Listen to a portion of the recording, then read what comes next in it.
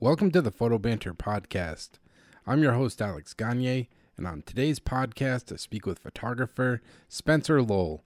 Spencer has worked with clients such as National Geographic, Wired, Time, GQ, and Golf Digest, to name a few. In this interview, I speak to Spencer about his early days in photography, working at camera stores and photo labs in the Los Angeles area, and what motivated him to pursue a career in photography. Much of Spencer's work documents the worlds of science and technology, which has allowed him to photograph people such as Mark Zuckerberg, Tim Cook, the CEO of Apple, as well as shooting cover stories on robotics for National Geographic. Spencer brings a unique perspective and approach to photography, so I was really pumped to get a chance to speak with him about his work and his journey with photography. So I hope you enjoy, and thanks so much for listening.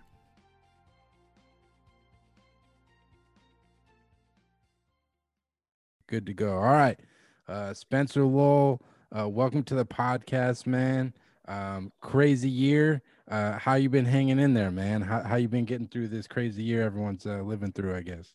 Ups and downs, but I think, I try to look for the positive side and things. And it's been a year of getting to spend time with my family that, I have young kids, and I usually travel quite a bit. So it's been nice to be home with them and to be home with my wife and to just be home. A lot of time together, a lot of cycling, which, as my work has gone busier, I haven't been able to ride my bike as much. And it's been nice to be back on the bike with some other photo friends mainly.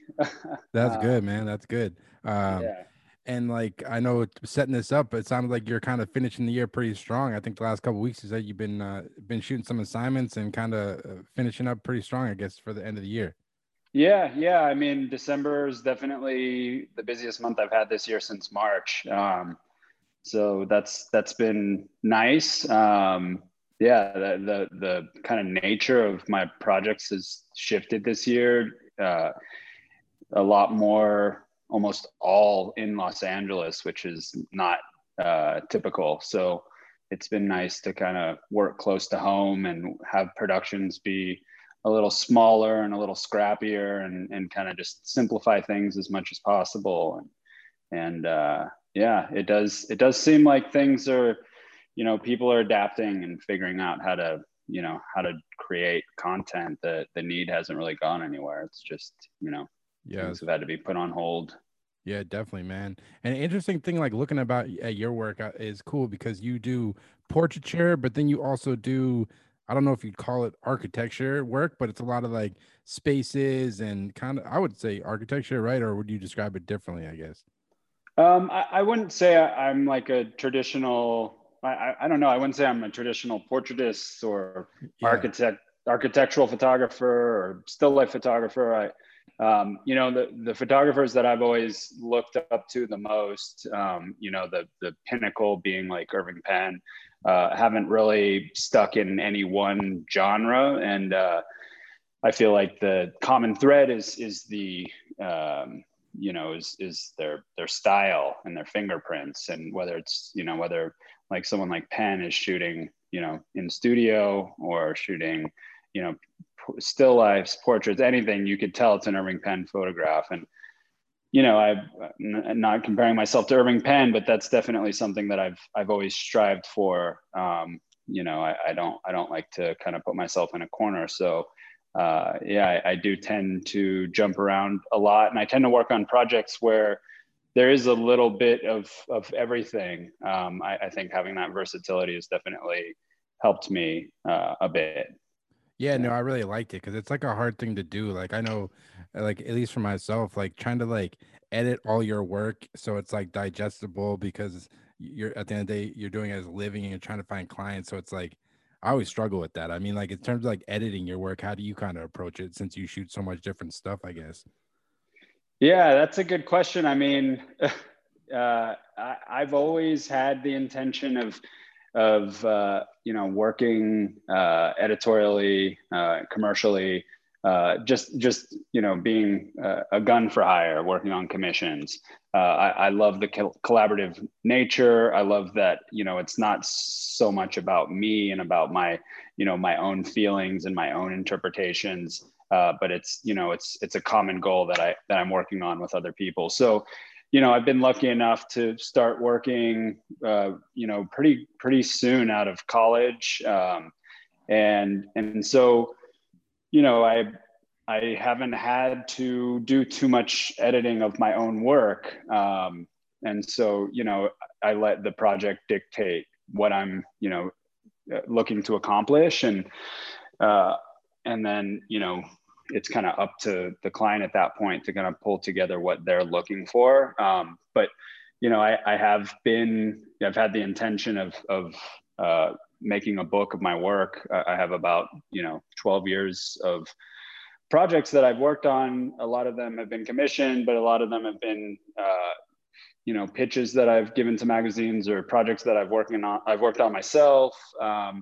And so I have this body of work that I've been trying to edit down into a book for a while now. And I've definitely made some progress this year, more so than in past years, just because of having the time. But, it is a challenge. I have, 12 years of work, kind of funneled down to about 700 pictures right now. And I'm really in the process of trying to figure out like, what is the story. I mean, I have some sense of it, but yeah, it's a whole other beast for me.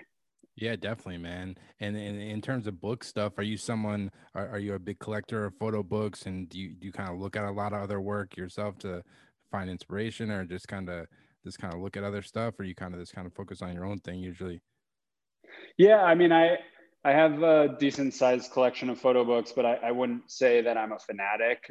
Before I went to college, I took a couple years off after high school because I had already been shooting a little bit, and I was working in camera stores and photo labs from a young age, as soon as I could get a job. And so I knew I wanted to be a photographer, but I also wasn't ready to make the commitment to go to college. And so I was lucky enough to have a father that told me any books related to anything I wanted to learn, he would be happy to purchase for me. So Wow, I that's took awesome. I took advantage of that to a point. And it's always, we add a couple books a year to our collection, but I know some people are very fanatical about their collections. But I am not the best at looking at other photographers. It's always been just a little discouraging, like from the beginning.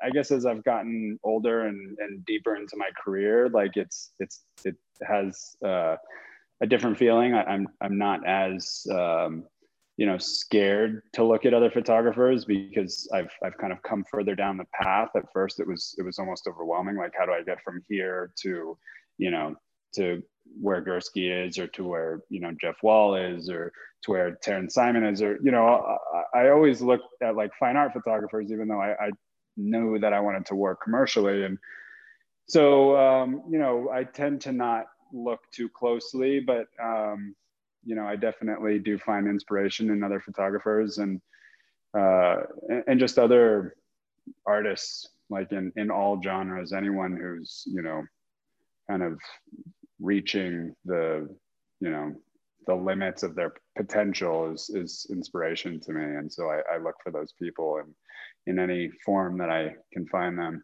Yeah, definitely, man. I feel the same way, and it's something I've just been thinking about a lot lately. Like you kind of mentioned it, like kind of comparing yourself to other people, and with like social media, it's like it's the worst, man. Like you can do it on a daily basis, and I'm almost envious of you, dude. I was looking at your Instagram, and you're smart, man. You hardly, it doesn't look like you really don't use it. You don't follow anybody, and you don't really post that much on there. And it's like some days I feel like I want to do that because it's just like on one hand, I love interacting with the other photographers, but like you said, it can this kind of be like a real mind fuck of this, like comparing yourself to what other people have accomplished and what they're doing. Where it's just kind of, Yeah. I think that's someone trying to do more of like, I don't know, maybe it's just like, I don't know, maybe we just need to get more confidence or something, or I do, I don't know.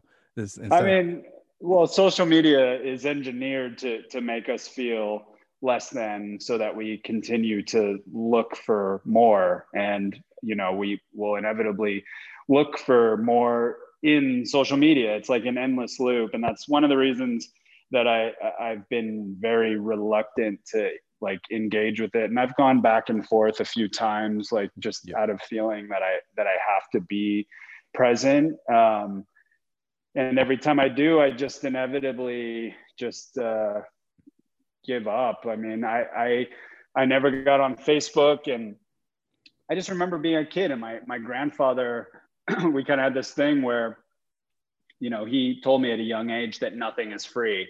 And so every time I'd see him, like I would try to think of things that were free, like, air's free. And he's like, well, no, you got to pay your taxes so that we have, the EPA and we could have, clean it. So it was like just an ongoing thing I had with him. And that's something that I have kind of, always thought about in relations to social media. And that's something that I think a lot more people are becoming aware of these days, is that, it's not free because we aren't the users, we're the product. And, Yeah. and everything that kind of came to light with Cambridge Analytica during the last election, 2016, and realizing that it actually is, a tool that has a lot of beneficial uses, but at the same time can very easily be used for evil. And I just don't know. It's hard to quantify how beneficial it is to your career. And so I have moments where I just decide like I don't want to have anything to do with it, and then other times where I'm like I need to be on here. So it's a constant struggle. But as far as like looking at other people on social media, I mean, yeah, I think it's designed to make us feel like we're not doing enough. And it's just such a time suck. I've like it's like I've noticed in like because I think back when I was like it's not even really that long ago. I think about when I had my first cell phone, which was like I got mine at the end towards the end of high school. I'm 36 now. I started to get a phone towards the end of high school, and I try to think back because like now it's just like the cell phone is just such a time suck, and it's just like I feel like every year I have like worse and worse like ADD or some shit. You know what I mean?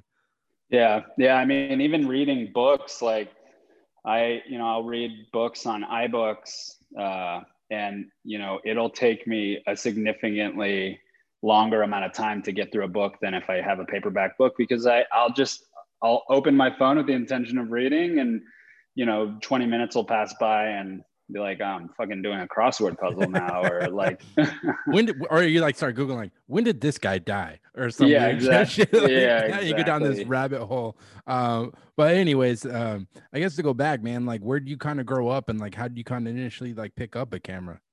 Yeah, so I grew up in LA. I was born and raised here in LA. And I remember being a kid and having family members be like, "Oh, give Spencer the camera. Like he takes a good picture." And I have no idea if like I actually did take a good picture, or if they just wanted to make me feel good, or what. It just was something that did make me feel good, like being told that I was good at doing something. And I didn't have any inherent skills as a child, where like I wasn't gifted in any particular areas. I was creative. I knew that I was creative, but I couldn't draw.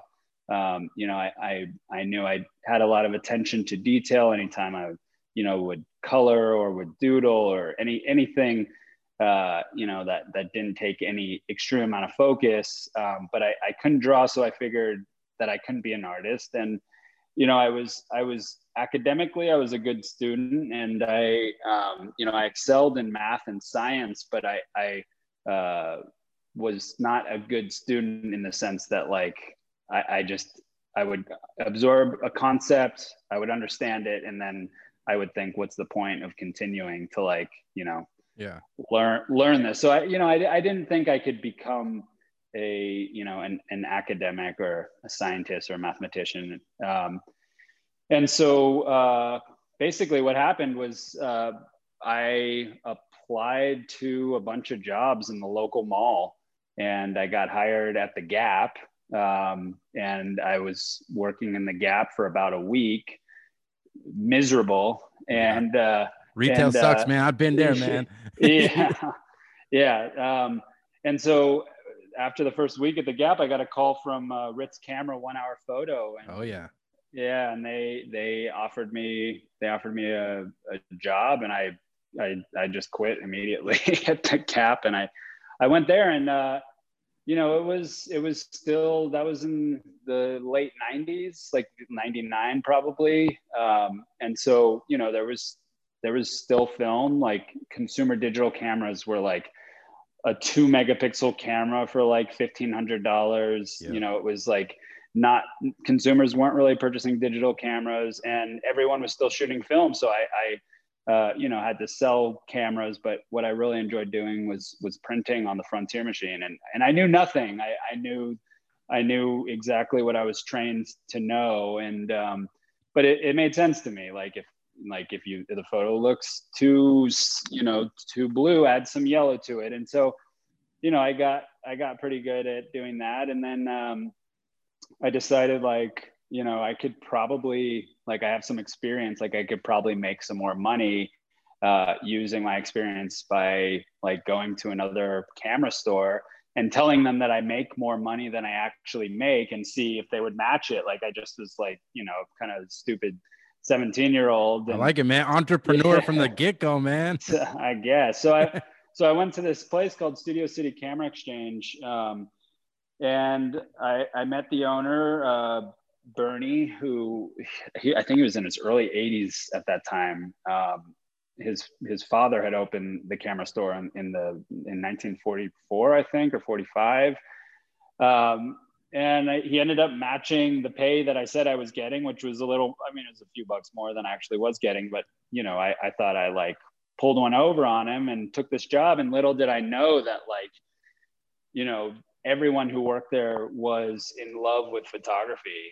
And he collected cameras, and they sold used cameras, and they didn't process on site, but I still worked at the film counter. So I was, still working with people coming in to process their film. And I made some friends. Like, there was like a younger generation of people that worked there, and then some older guys, and I made friends with some of the younger guys, and we would just go out and shoot slide film and black and white film, just like, around town after work, nothing in particular. And then bring the film in and process it. And then it'd be something to look forward to going into work the next day, is like getting the film back and seeing, like, oh, did this do anything cool? Or did that do anything cool? And it just, like, I was hooked, man. I was completely in love with it from the beginning. And it really felt like something like that I could see myself doing, in the sense that, like, going back to like having that like creative inkling, but an inability to like draw.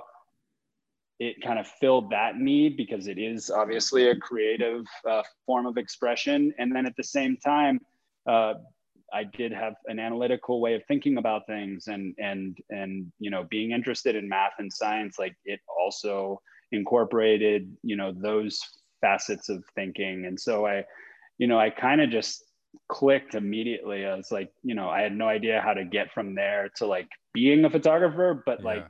that was the first thing I had found in my life where I was like, oh, I could see myself doing this. Like, I don't know how, I don't know anything, but I could definitely see that happening. And so, I ended up going from there to A&I, which Oh, isn't dude, A and around I was anymore. amazing. I lived in LA briefly after high school. I used to go to A and that was Oh, when nice. I think they at one point they had like 4 or 5 locations or Yep, something.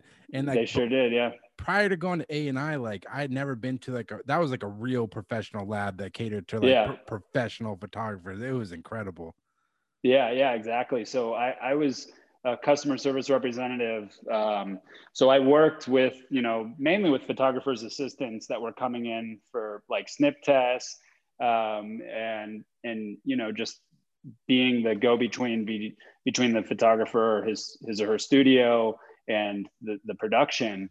And so I kind of got like my first glimpse of, you know, what it looked like to be a photographer, and like actually working as a photographer. And I, you know, I get to look at things that were coming through to get processed, and it was really exciting. And at that time, the lab was in the process of being purchased by another lab, and I just happened to be in a position where I was offered to manage their Santa Monica location. So I was, at that time, I was like 21 years old. Wow. And I was managing the Santa Monica location.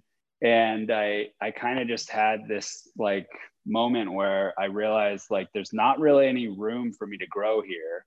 And I was shooting, it had gotten to the point where I was shooting on the weekends, like to make a couple bucks. My sister was modeling at that time. So she kind of linked me up with her agency to like just test models, because I thought that's what I was supposed to do as a photographer. Like, oh, I take pictures of models and Yeah.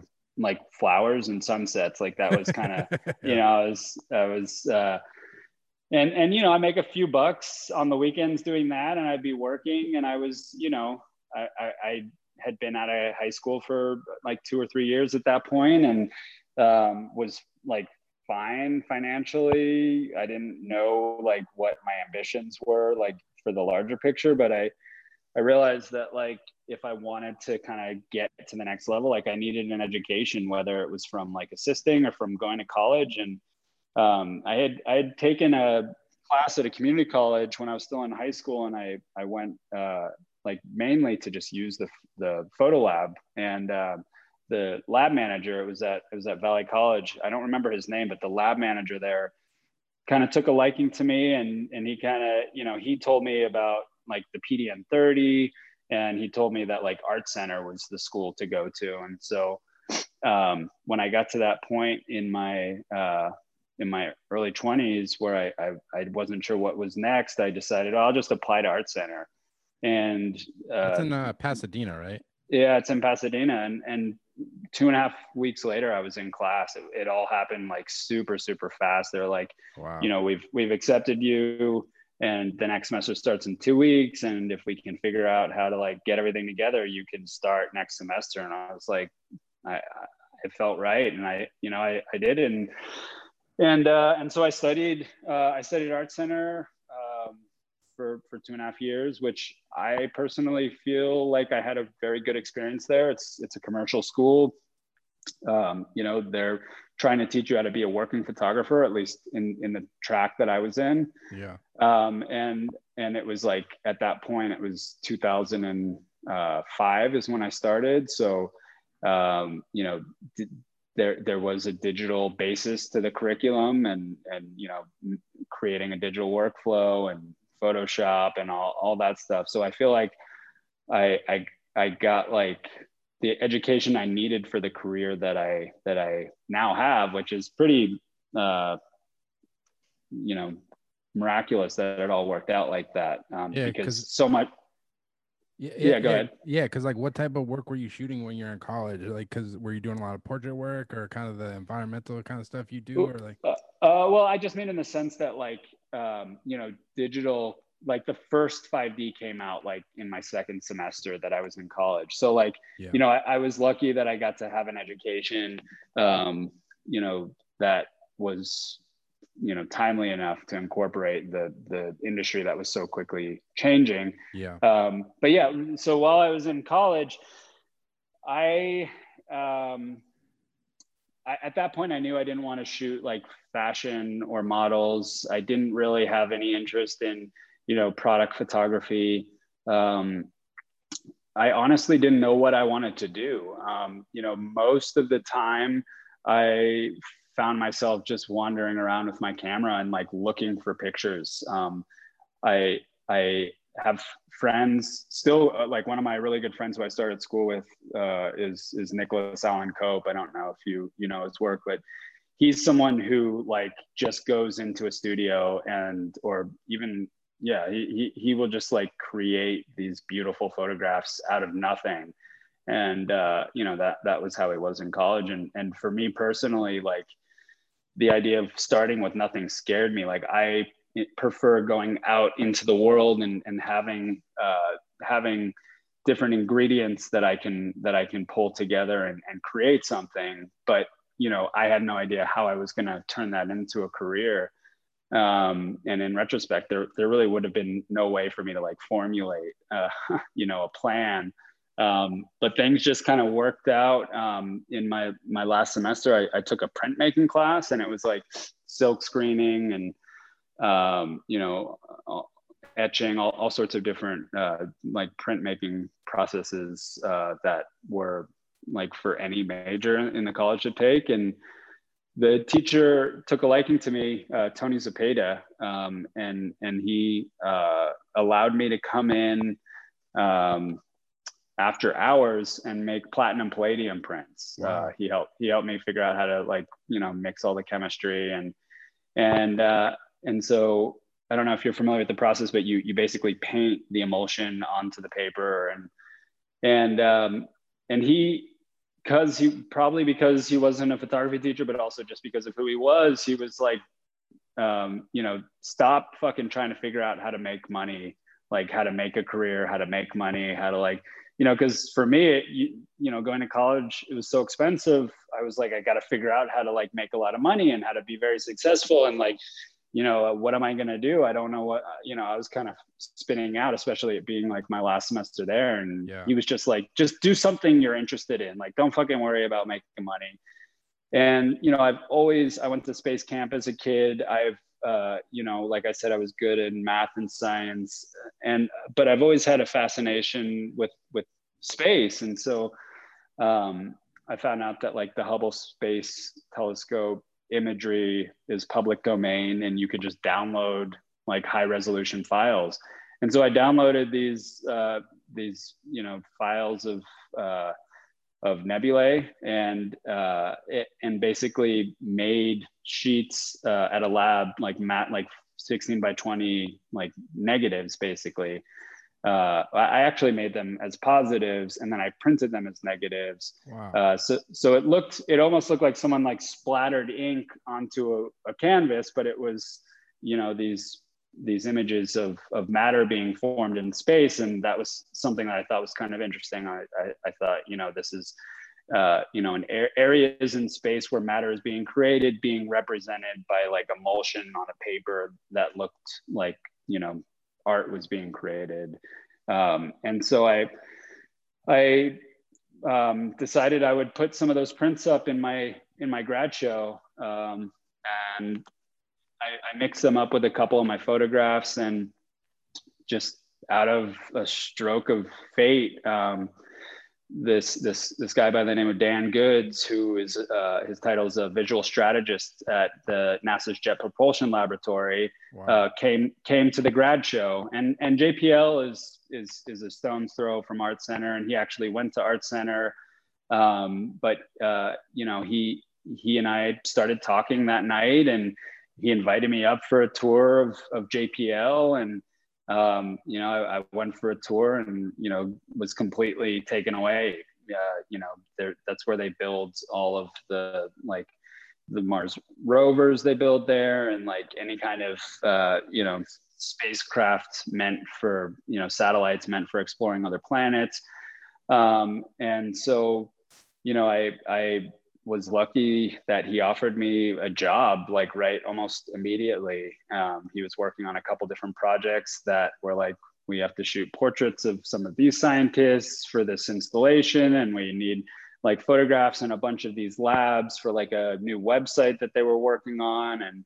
And so it was really just like, it kind of coalesced the type of shooting that I had been doing in school, where it was like, we'll just give you a badge so you can kind of scan yourself into any building and just like wander around and take pictures. And Wow, that's fucking crazy. That's crazy to hear with stuff like that.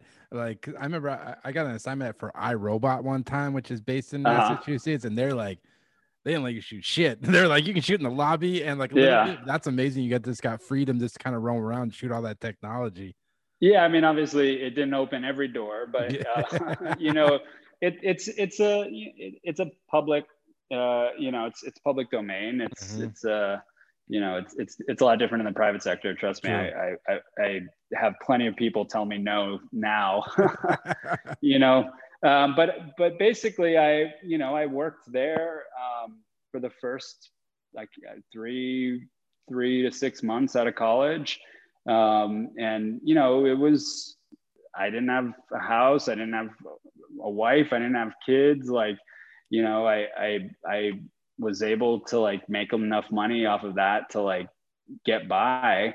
And more importantly, though, it gave me a body of work that I could use to kind of steer my career from there. And I mixed up a lot of the images that I shot at JPL with my photography from college, and I just started presenting myself to different magazines that I could see myself working with, like Discover, Wired, Time. A lot of any magazines that kind of had a science and technology kind of slant to them.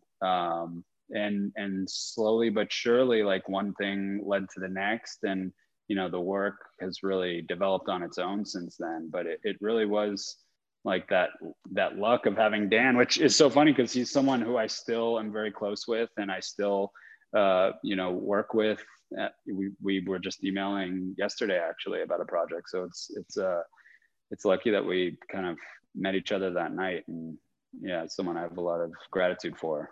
And when you're starting out and you're just trying to get your name out there and you're trying to get your first clients and stuff like that, did you kind of ever have times of kind of like doubting yourself, like if this career would work out, or did you kind of always have that like confidence that you would be able to succeed and get this? Because it's like, I mean, when you first start out, no one knows you are. It is tough. It is mental gymnastics, at least for myself, man. I mean, it's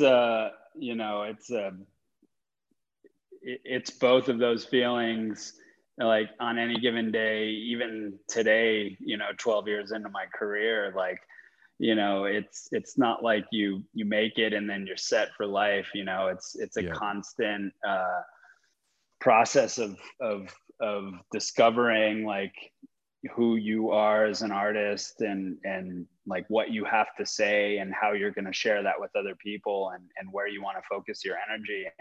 And yeah, doubt is like just a part of that. And so is belief in yourself. Like it's something that is just always kind of there. I think it's more in the background now. Like when I first started, obviously, like those voices of doubt were overwhelming, and it really took the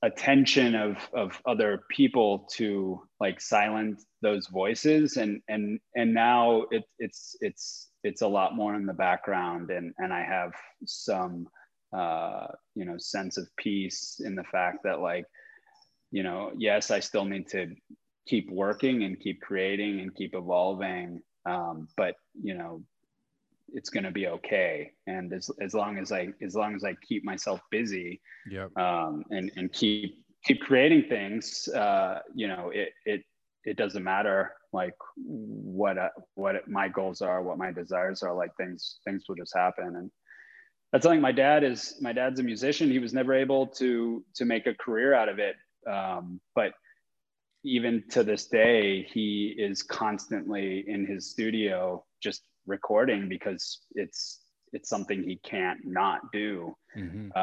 And that's something that I've always had a lot of respect for, and something that I try to apply to my own process is that, like, it's just something that I need to get out. And I'm lucky that I have like a format to get that out. I think it helps me stay sane or less insane. Yeah, man. Yeah, that's actually one thing I was gonna ask. I'm always just curious. I mean, I'm sure you know this feeling, like maybe you'll have a week or two where you don't have an assignment, and those weeks can be very stressful because you're like, "Am I ever gonna work again? When's the next assignment coming?" Like, how do you utilize that downtime if you do have a week where you don't have an assignment? Like, how do you kind of utilize that time? Is it just kind of marketing or shooting new work, or how do you kind of, like you said, make sure you kind of don't go insane and kind of keep the train on the tracks, I guess, on those slow weeks, I guess. Yeah, I mean, over the years, it's a combination of different things, like you said, marketing, pitching. Like I try to pitch a lot of different projects. So, if it's something that I really want to shoot, I'll figure out like who would be a good person to shoot it for, and try to put ideas forward to, some of my clients. These days it's been, like I said, it's been editing a book, that is occupying a lot of my time. Um, and um, yeah, I think finding things that aren't photography also is helpful. Just Riding to that bike, just right? yeah, riding the bike, reading, spending time with my family, all of those things. I used to think were separate from the process, and these days I feel like they're just an extension of it, because they keep my cup full, and they allow me to like have something to offer, my artwork. And so, I think it's important that like I do allow myself to kind of step back and, and just recharge. So yeah, but you know, it's all of the above. I mean, there's always something to do. This year obviously has been a bit of an anomaly, Yeah. but I've been allowing myself the, you know, semi non-permanent retirement vibes. Just Yeah, like, man. I kind of have to remind myself too, because like as you know, we're both freelance guys, and you're always just hustling to find the next gig. And it's like you said, I gotta remind myself, man. Like sometimes it's okay to slow down and like enjoy your life, like yeah, do something. It's just like obviously hustle, hustle, hustle, but like I don't know, you can wear yourself out. So that's something I've just been trying to remind myself this year. Um, but one thing, like looking at your work, I was really excited to talk to you about. You've been lucky enough to shoot like all this cool robotic stuff.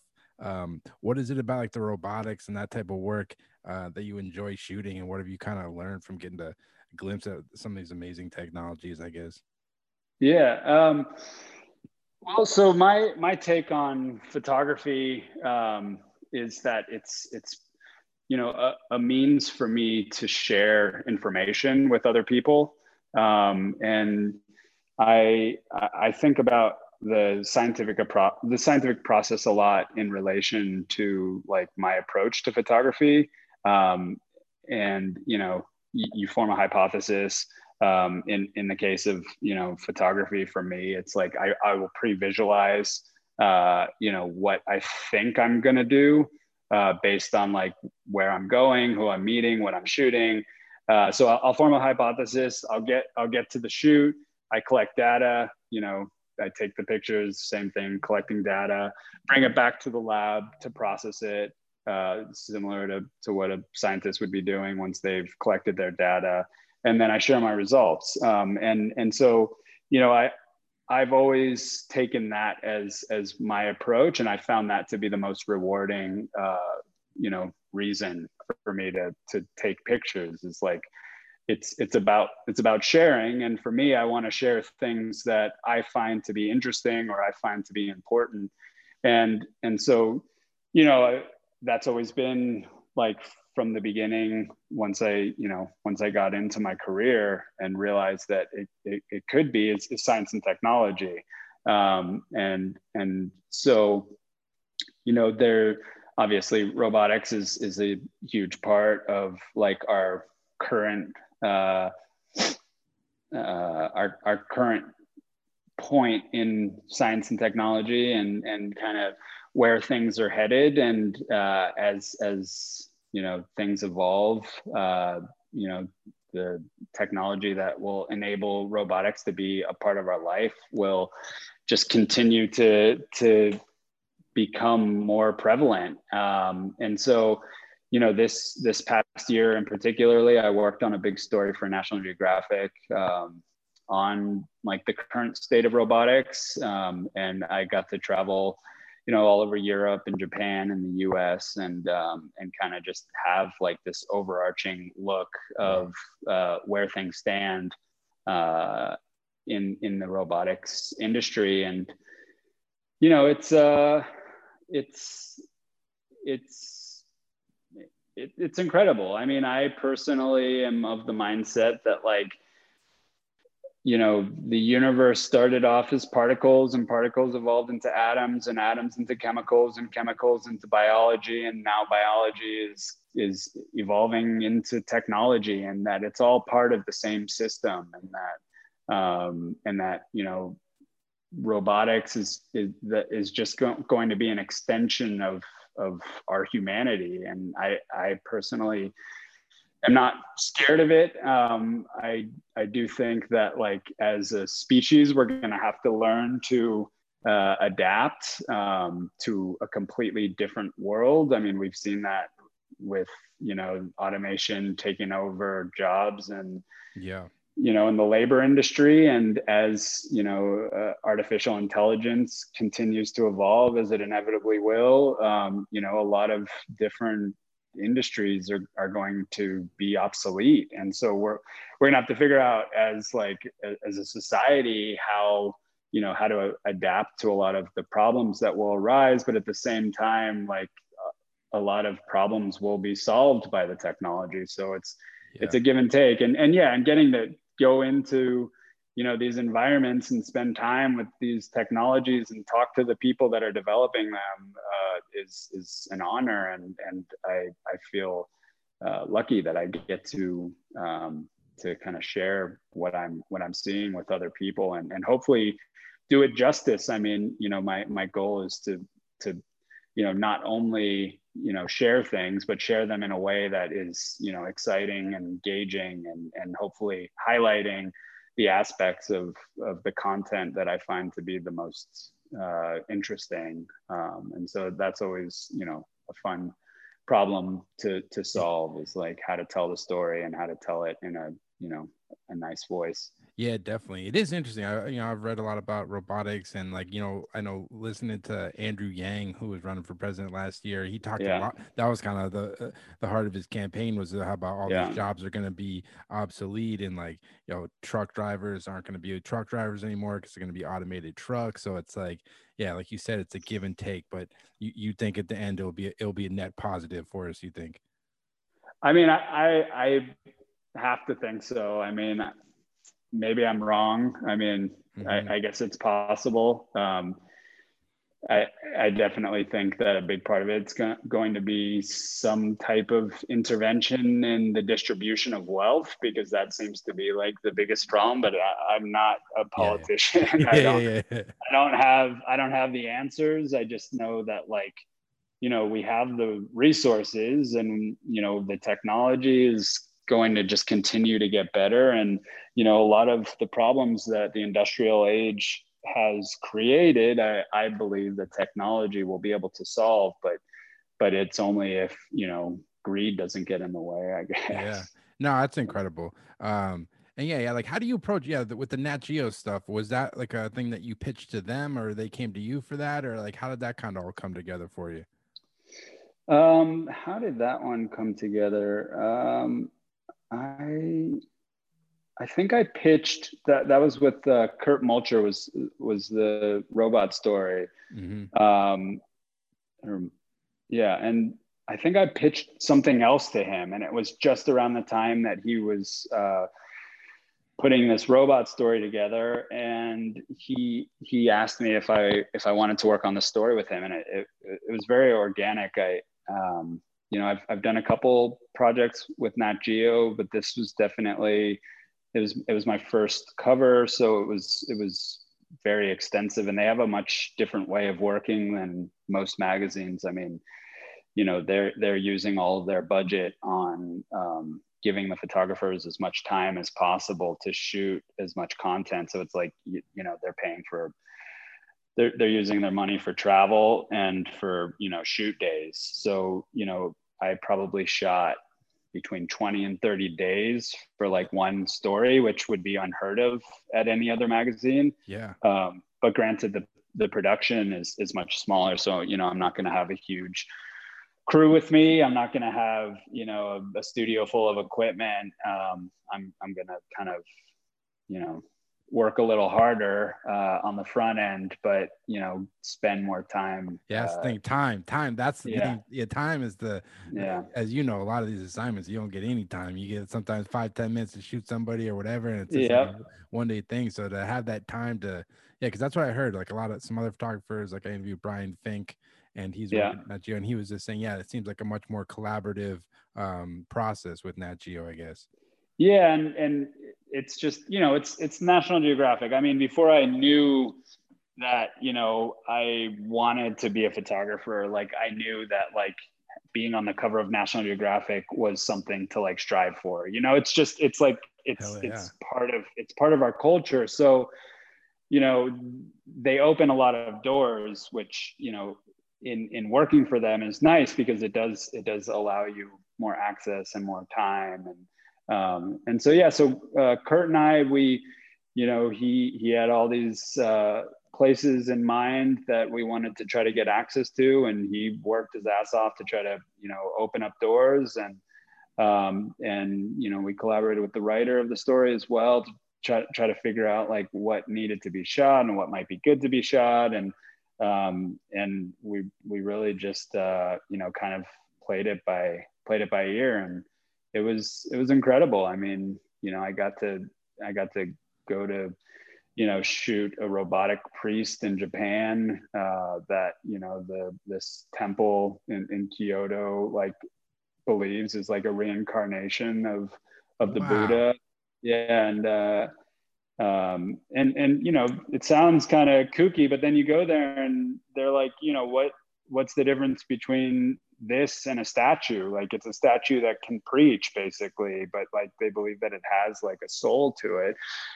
So from something like that to like being in like the San Diego area and shooting at a facility that makes sex robots. So it was a huge spectrum that I got to explore and really understand kind of where things stand. And I think we still have a long way to go before we're at like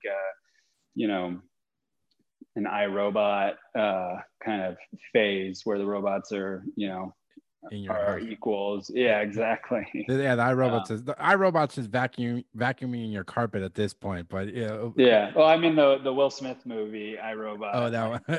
Yeah, yeah. yeah, true. Yeah. Yeah. So yeah, they're still in their infancy, but they're just going to continue to evolve. And yeah. Yeah. Yeah, no, it's really amazing stuff, man. And one project you did, I was really interested in talking to you about. You traveled out, I believe, in Japan, the Fukushima, I'm probably gonna butcher this, nuclear Daiichi. Yeah. Daiichi nuclear plant, which I read was the second worst like nuclear disaster since Chernobyl, I believe, which Yeah. happened, I think, in 2011. You went there in 2017. Was that a personal project or an assignment, or what was that kind of whole experience about? No, that was actually commissioned for Wired, and that was with Amy Silverman. She was a photo editor at Wired at that time.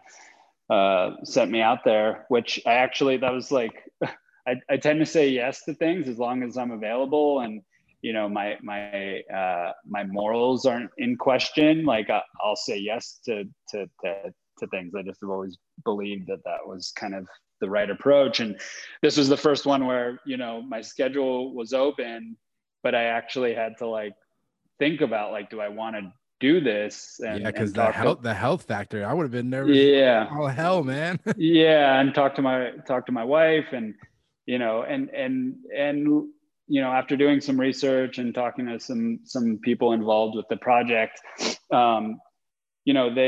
they assured me that like I would experience more radiation on the flight to Japan than I would experience during the shoot. And Yeah. we had people with us the whole time. We had Geiger counters with us to make sure that we weren't being exposed to more than a healthy amount of radiation in each day.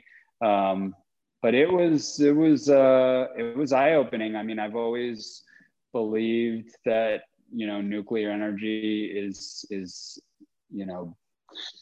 better than,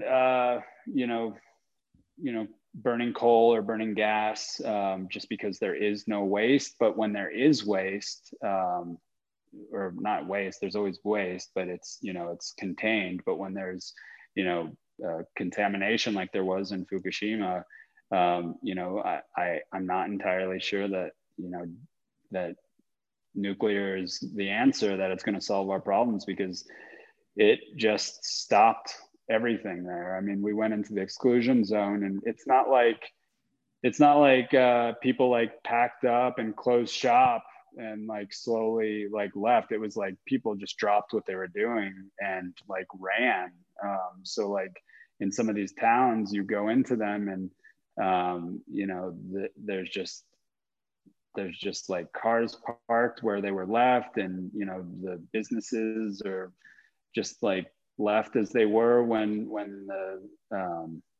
it was an earthquake that then caused a tsunami. Pull it up, yeah, because Yeah. this is like one of the towns. So like right here, like no one lives here anymore, right? It's just No one lives there. That particular town, you were allowed to go into, unaccompanied, but no one was allowed to live there. No businesses were open. It's basically like you're allowed to drive through it. mhm. Yeah. But then there was another town, probably the next. Yeah. So that town was in the exclusion zone, meaning that there was still high levels of contamination. Yeah. And so we had to have an escort with us that brought us in there, and we could only spend a certain amount of time in there before we had too much contamination exposure. So you And guys are wearing full hazmat suits the whole time you're shooting and everything. oh yeah, you had to, Yeah. yeah. And then we went into the plant, and a big part of it was like, you know, Japan has put a lot of effort into the cleanup, and they really wanted to, highlight how safe things are now.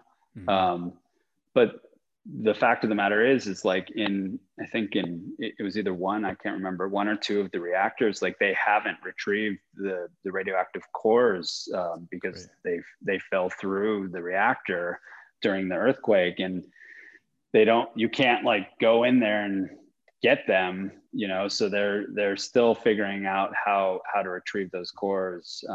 And yeah, so it was an eye-opening experience, definitely. And getting to go into a nuclear reactor is not something I ever Yeah, dude. thought I that was I like, I saw that. that I would be doing. Yeah, it was gnarly, man. Yeah, because over quarantine, Yeah. I watched the Chernobyl documentary that's on Uh-huh. HBO. I don't know if Yeah, you yeah. saw it. It was like, at least for me, eye opening to see, like, learn about it and stuff. And I was just like, it was mind blowing, man. Yeah, it's pretty scary. Yeah. Yeah. And I guess in terms of like portraiture, like what's your kind of approach to portraiture? Like when you're photographing people, like do you kind of have like do you go in knowing exactly how you want to execute it, or do you kind of leave room for yourself to kind of let things happen organically, or what's your kind of approach to like photographing people, I guess? Yeah, I mean, I'll know the tone that I kind of want to try to hit, with the lighting, at least. You know, like when I shot Zuckerberg, for example, like, it was a story right after the election, and it was a story for the New York Times Magazine about how Facebook, like had an effect on the election, and it wasn't necessarily meant to capture him in the best light. And so I knew I wanted to do something a little like moodier than what I would normally do. Yeah. And so I had that, in my mind ahead of time. But then as far as like, how much you can plan as far as like your interaction with the subject, that I tend to let happen more organically. So, he had like, I can't remember, 3 or 4 PR people, behind the camera when we were shooting. So, it was one of those things where you're wanting to have an authentic interaction with someone. And when you're shooting someone like Yeah. Zuckerberg, trying to figure out how do I take a picture differently than, everyone else has. And so I feel like, that was one of those instances where you just kind of have to let it happen. And where the PR people were they like saying stuff like, "Oh, he doesn't. It looks too like I don't know, dark, or it looks too negative." Because, like you said, it's a tough article because it's like Yeah. it's an art. It's not like a puff piece about what Facebook is at that point. So that must have been kind of challenging because, like you said, you're an artist and you have your perspective, but then, like you said, there's like three PR people. Yeah. Yeah. I mean, um, surprisingly, they didn't really say anything about like the mood of the image, but like if I asked him to pose in any particular way, he would, check with them or look to them Wow. to agree or disagree. Like for the shot of him sitting at his desk, I asked if he would like stand and lean against his desk, and he like looked to his PR people and they said, no, let's not do that. And so Interesting. he sat in his chair instead. So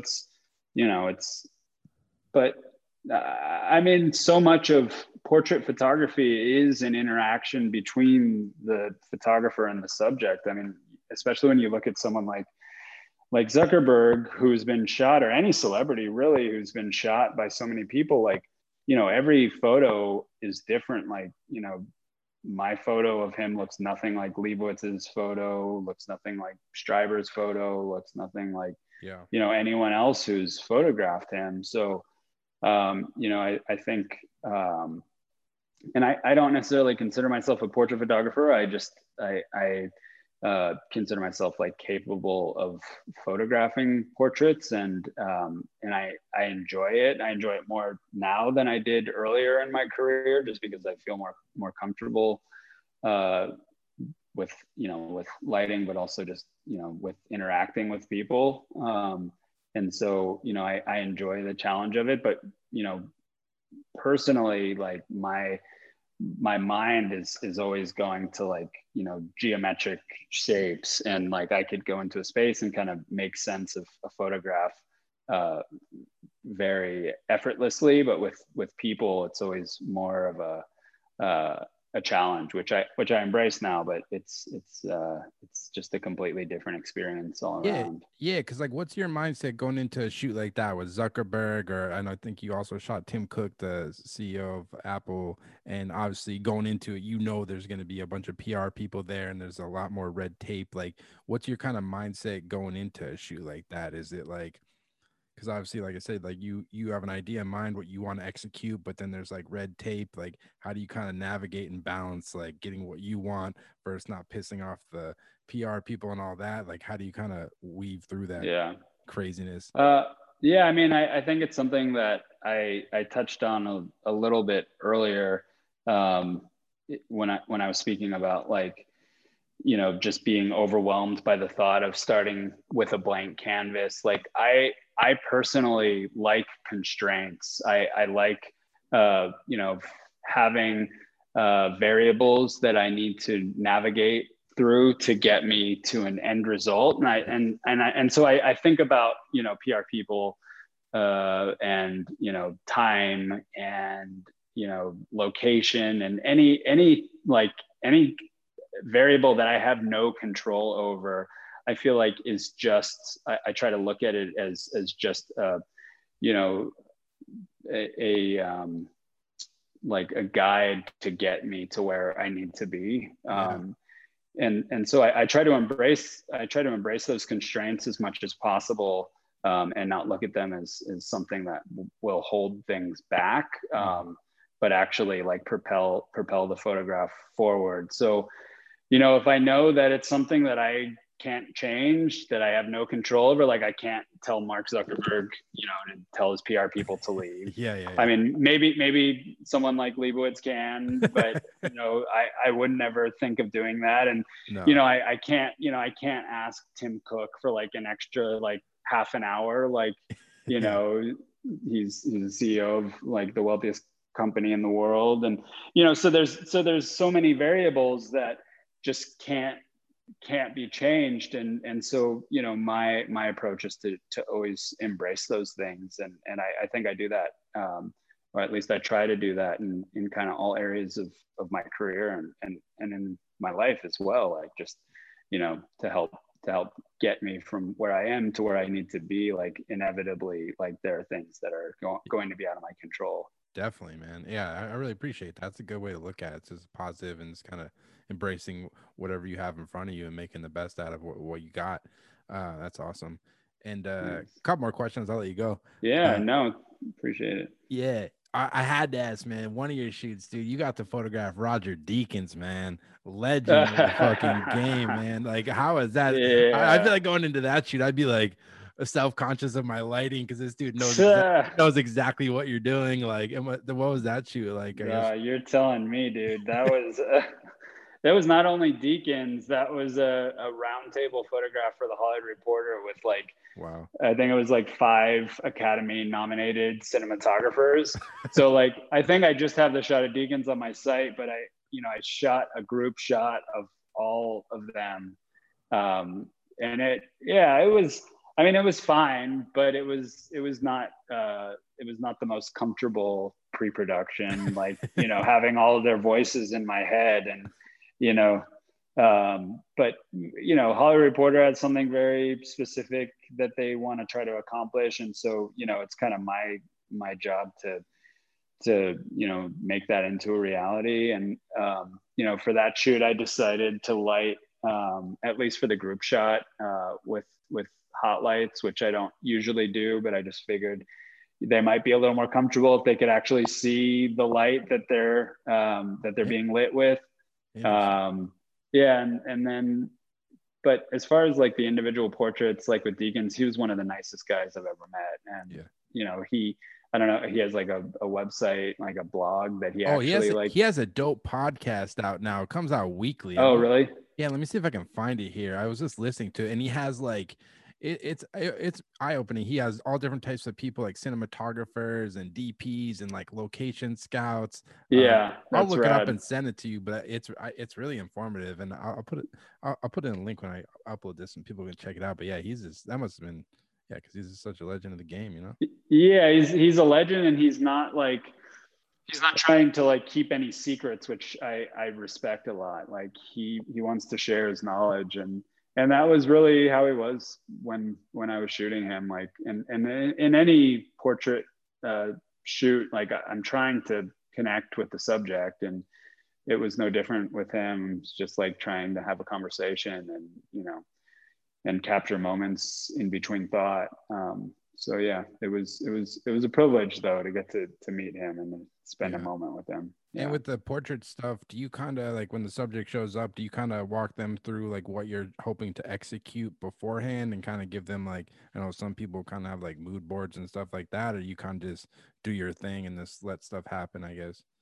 Yeah, I don't ever really have mood boards. I just, like I said, I'll have my lighting approach like pretty mapped out ahead of time. Mhm. Obviously, like if it's someone I have a little bit of time with, I'll try to have, a couple setups ready, and then it's just about like trying to connect with them in some way, hopefully like emotionally, in a short amount of time, and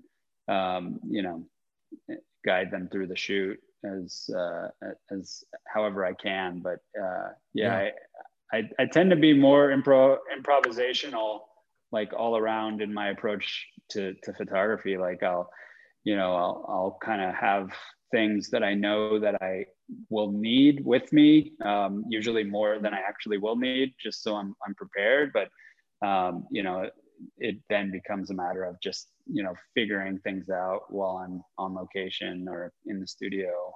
Obviously, if it's a commercial job, an advertising job, things are mapped out a lot more ahead of time, and the intention is much clearer. But for editorial stuff, it's like you can't help but to just problem solve on the spot. Yeah, I don't know definitely why you're not. doing No, that's great. And I guess to wrap up, man, like I guess you've been doing this for a while. Like what kind of keeps you inspired with photography and kind of any goals moving into the new year? Hopefully in 2021 is a better year for everybody, but it. what's next for you, man? Anything kind of on your docket or anything you're hoping to shoot, I guess, moving forward? Yeah, I mean, my big goal is this book. I really want to like bring it to fruition, to get it published. It's I have all of these images up in my studio, and I know what I want it to be. I just need to like button up and like actually do it.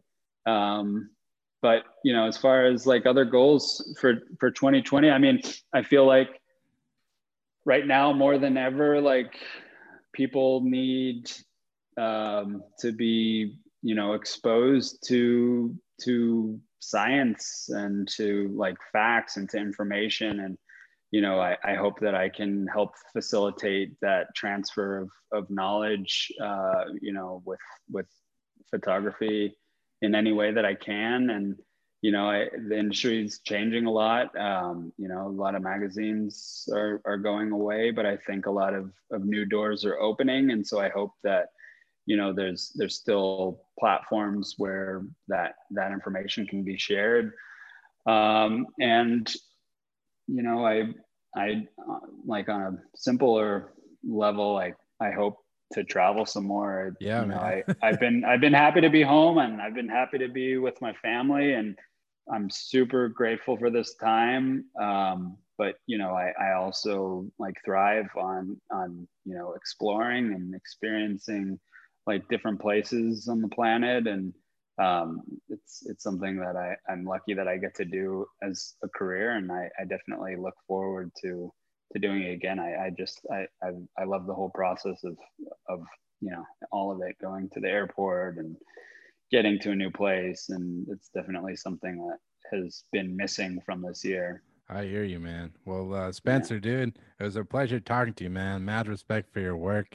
And Thanks, man. yeah, good luck with everything in the new year. And anybody wants to go check out Spencer's work, it's spencerlowell.com. And then I think on Instagram, at spencerlowell_, I believe. They can go check out more of your work, man. But yeah, thanks so much, man. It's a real pleasure talking to you. Yeah, thank you so much for asking me to do this. It's I feel lucky to be in good company, and I respect like the capsule that you're creating with your interviews. So I thank you. appreciate it, man. Well, have a good holidays and happy new year, man. All right, you too. Take care. So there you have it. That was the Spencer Lowell interview. I just want to thank Spencer so much for taking the time to come on the podcast. It was a real pleasure talking to him about everything he's accomplished within his photography and his approach to everything he does. Just really unique work, and his approach to photography is really interesting. So definitely go check out Spencer's work at spencerlowell.com, as well as feel free to follow him on Instagram at spencerlowell_. I'll put the links in the descriptions, but definitely go check out some of his work. It's really interesting stuff. And as always, I'll be having weekly podcasts on Apple Podcasts, Spotify, as well as the Photo Banter YouTube page. So definitely go over to our YouTube page and hit the subscribe button. It'd be much appreciated. And as always, thanks so much for listening, and take care.